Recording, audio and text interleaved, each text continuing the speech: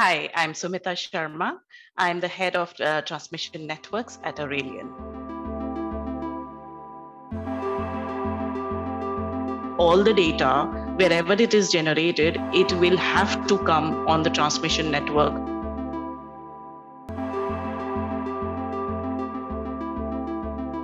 I'm Catherine Speglia, and this is Well Technically, the tech podcast where women do the explaining.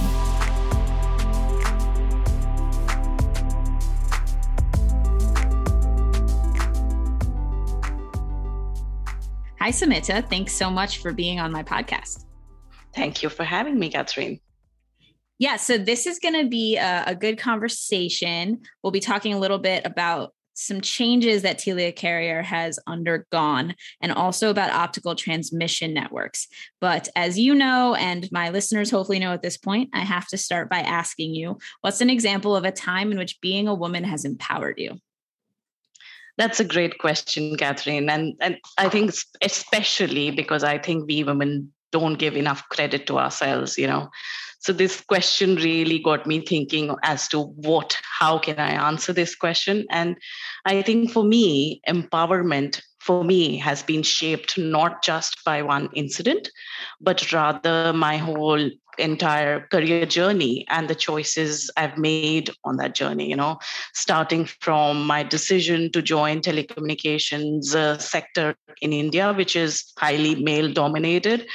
In meetings, I would find myself to be the only woman in the room, trying to confidently voice my opinions, which of course, made my colleagues quite uncomfortable. Later when I moved to London, I expected that things would get easier. And to be honest, on the face of it, they were. But I think in London, it added another layer of complexity wherein I was not the only woman, but I was also the only woman of color.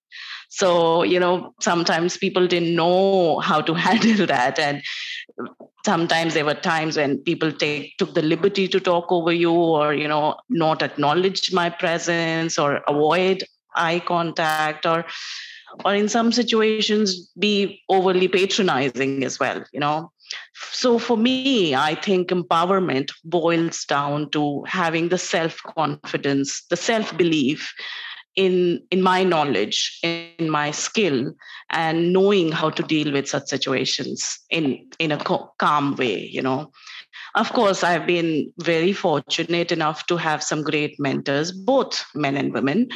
And they've made the journey really enriching for me and helped me navigate through some of these challenges. And I do hope in some way I can create that environment for my female colleagues as well and, have a positive impact to their journeys as well. That's great. Thank you for sharing that. I think something really important that you said was that when you went to London, you thought it would get easier.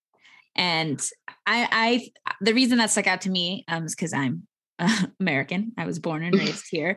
And I think it's easy to feel superior sometimes, like about, European culture or American culture, like, oh, we're more progressive when it comes to gender relations. And I don't think that's, I think it's different, of course, different. But I don't think that is a fair assessment of either culture. So I think that's really important what you pointed out there, that we can kind of get tricked into thinking that, some places, some cultures, some countries have this problem solved of gender inequality. And the truth is like, unfortunately, no one really does. Absolutely. So thank you for sharing that. Okay. I know you told me how the company is pronounced, but I already forgot. So let's talk about how Telia Carrier is now Aurelion. Yeah. Okay, great. So what can you tell me about this change other than the name itself and the reasons behind it? Like, what is staying the same and what's going to be different for the company? Yeah. So So let me start by telling you what Telia Carrier is or was, So Telia Carrier was founded by a part of a Nordic operator, Telia Company. So, we were, the base of our company came through at the crazy .com era of around late 90s, early 2000s, when most of the fiber was getting laid. And it's really interesting that we still use that fiber. So last year in June, Telia Carrier was acquired by a Swedish investment company, Polhem Infra.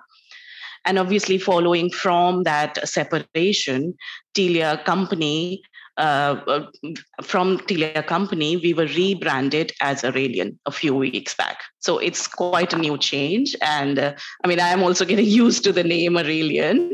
But I think in terms of operational standpoint, it's business as usual, But of course, one thing I would say that as a standalone company with a new owner, I think our journey to expand our network, including the build outs in some key regions, will only accelerate as the efforts are a lot more focused, because we are no longer a part of a small part of a big company, but we are a standalone company committed to growth and, interested in getting returns to our investors. And I think we are very well positioned to do that, because although being a small company of around 500 people, we are responsible for building 65% of the global internet routes across Europe, North America, and Asia. So there's a pretty good chance that even this podcast traffic is traveling over the Aurelion network, I think, or touching some part of it. Another reason I think we can achieve such a scale with so few people is that we are truly global. When I say truly global, is that you hear of companies being, global presence, having global presence, and then everyone goes and just works in their own individual regions. But for us, I think because we are a small organization, on a day-to-day basis, we work cross-functionally across different regions on a day-to-day basis. For example, all my team is outside of the UK. So I have to, talk to them daily. So there's geographical, cultural diversity in many ways. And I think that makes us really special. And, a really interesting quote that I heard was, as travel makes us humble, I think diversity makes us brighter and smarter, because you're disrupting the conformity. I think it produces good decision making. So I think that is our asset. Yeah, absolutely. That's an interesting distinction you made about different ways to be global. And, the company name is not that hard to say. It's just, as an English native speaker, it's literally spelled like two English words put together, but then they're both pronounced differently, because it's spelled our lion. Our lions, yeah. But it's not a bad, it's actually a cool name. It's just spelled not like okay, great. So let's start with the basics. What is the optical transmission network? I know you talked about it a little bit, but tell me more specifically about what it is. And did the increase in traffic resulting from the pandemic impact this network at all? I would assume that it did. So what did that look like? Okay, so in simple terms, optical network is a set of devices connected using optical fiber. Now you might ask, what is optical fiber? So optical fiber is thin glass cylinders which carry signals in the form of light. So we are basically transmitting a signal which is converted into light and then transported through these cylinders. And that is why, optical transmission network is the fastest communication networks. And, in the past 2 years, it's been so turbulent in more than one ways, with COVID being around, everyone starting to go into lockdowns, everyone working from home, study from home, do everything from home. So the bandwidth demand on our network shot up dramatically. Peak usage traffic would normally, on pre-COVID times, it would start in the afternoon when people came back from home. But when in COVID times, it would start 9 a.m. in the morning when everyone logged in, and it was so much of traffic, and it was hard to really see that scale of. So if I'm talking about the scale of growth, I mean, in bandwidth demand perspective, we saw a full year's growth in the first 3 weeks of pandemic. It was so much. I mean, we are talking about so much growth. But one good thing was, because everyone was locked in and there were no road works happening, no excavations happening, there was less fiber cuts as well. So that could really, otherwise it would have been really difficult to manage that kind of traffic with a fiber cut. So obviously that helped as well. And we might be coming out of these times, we're opening up traffic, but I don't think traffic is going back to the pre-COVID times. It continues to grow. The volume of the optical market, it is currently valued at around 25 billion. And there are projections that it will reach to around 55 billion in the next 4 years. So that's the kind of scale we are talking about. And that's all generates, if you think about what is the amount of data that was generated from a smartphone, say 4 years back, if you see that there's almost a 5-fold increase in the data being generated by smartphones. And with 5G taking off and all these things really coming on, I think this is only going to expand, because ultimately all the data, wherever it is generated, it will have to come on the transmission network for going from one place to another. So I think it's just going to grow from here on. Yeah. So you already started kind of talking about the future and what to expect. And actually, I would say the rest of my questions are kind of forward looking as well. So that's a good transition. I'm familiar that you're of the opinion that it's important that more direct fiber routes are created across the world.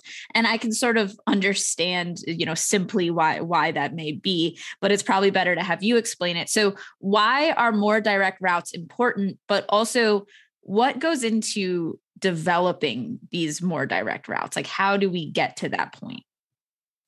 I think the best way to answer this question is to first understand what today's businesses care for and what are they most sensitive to while they are transporting their data services. So I think the first and foremost, is they care about the reach, right? As there are enterprises are generating more and more traffic, we need to pick up that traffic from remote locations and transporting them, connecting their different offices across the world. So one needs a network which is not just wide in terms of covering continents, but also deep within a metro, right? To be able to pick up that traffic from those locations. The second one I would say is, I think what is really important to businesses is diversity.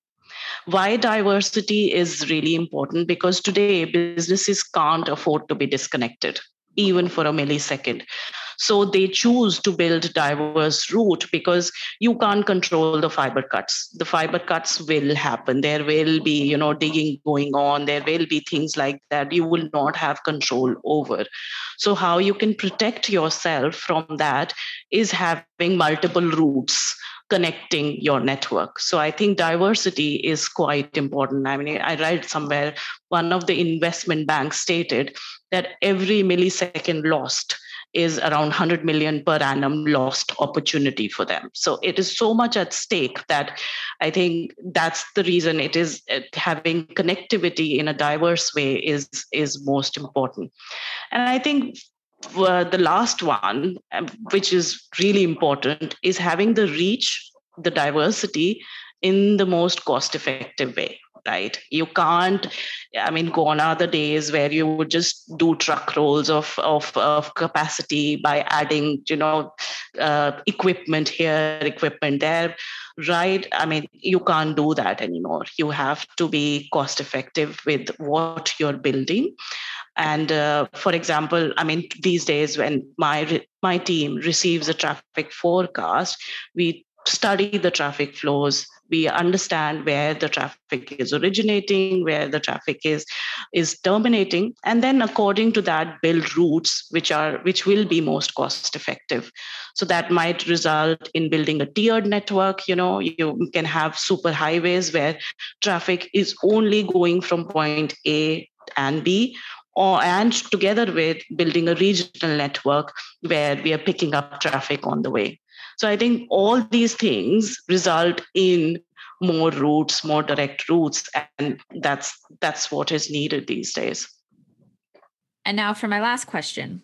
I know that you already talked about how you don't think that traffic will ever go back to pre-pandemic level, which I think I agree with. I think most of the industry agrees with, but I wanted to ask you what else you're keeping your eye on when it comes to the optical network space. Like what trends is the company sort of paying attention to? So we are focusing our efforts on expanding our footprint of the open disaggregated optical networks.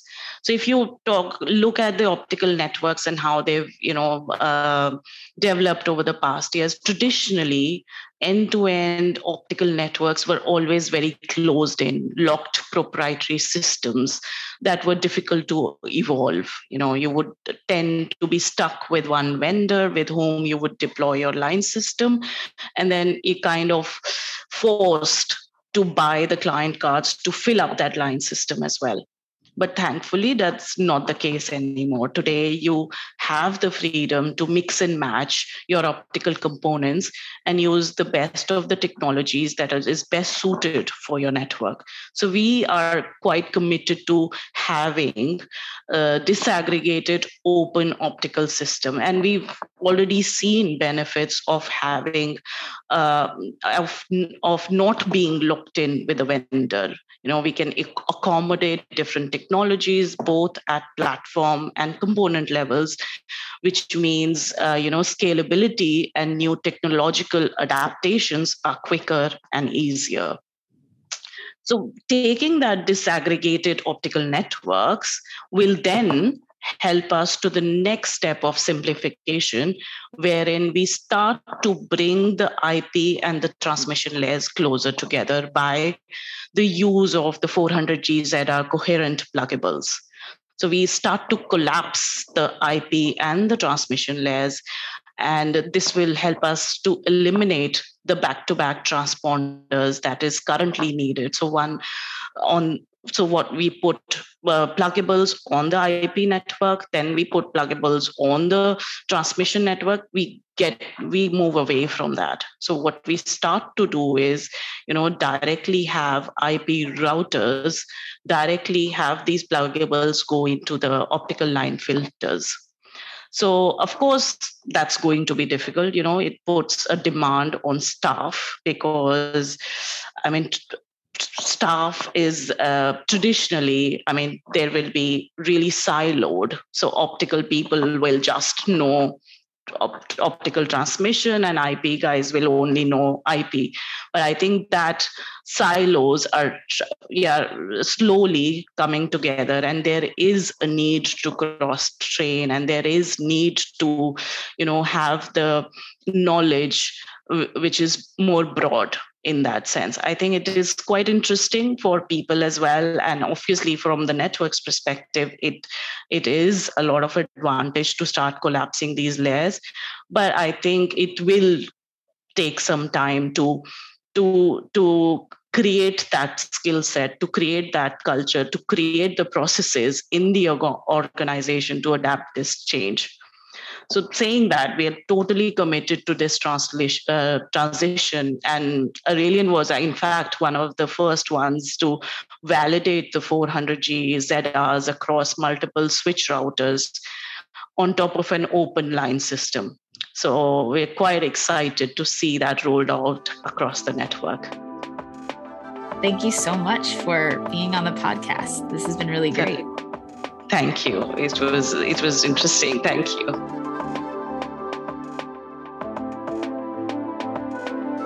Well Technically is an Arden Media production. For advertising inquiries, contact Danny Miller at dmiller@ardenmedia.com.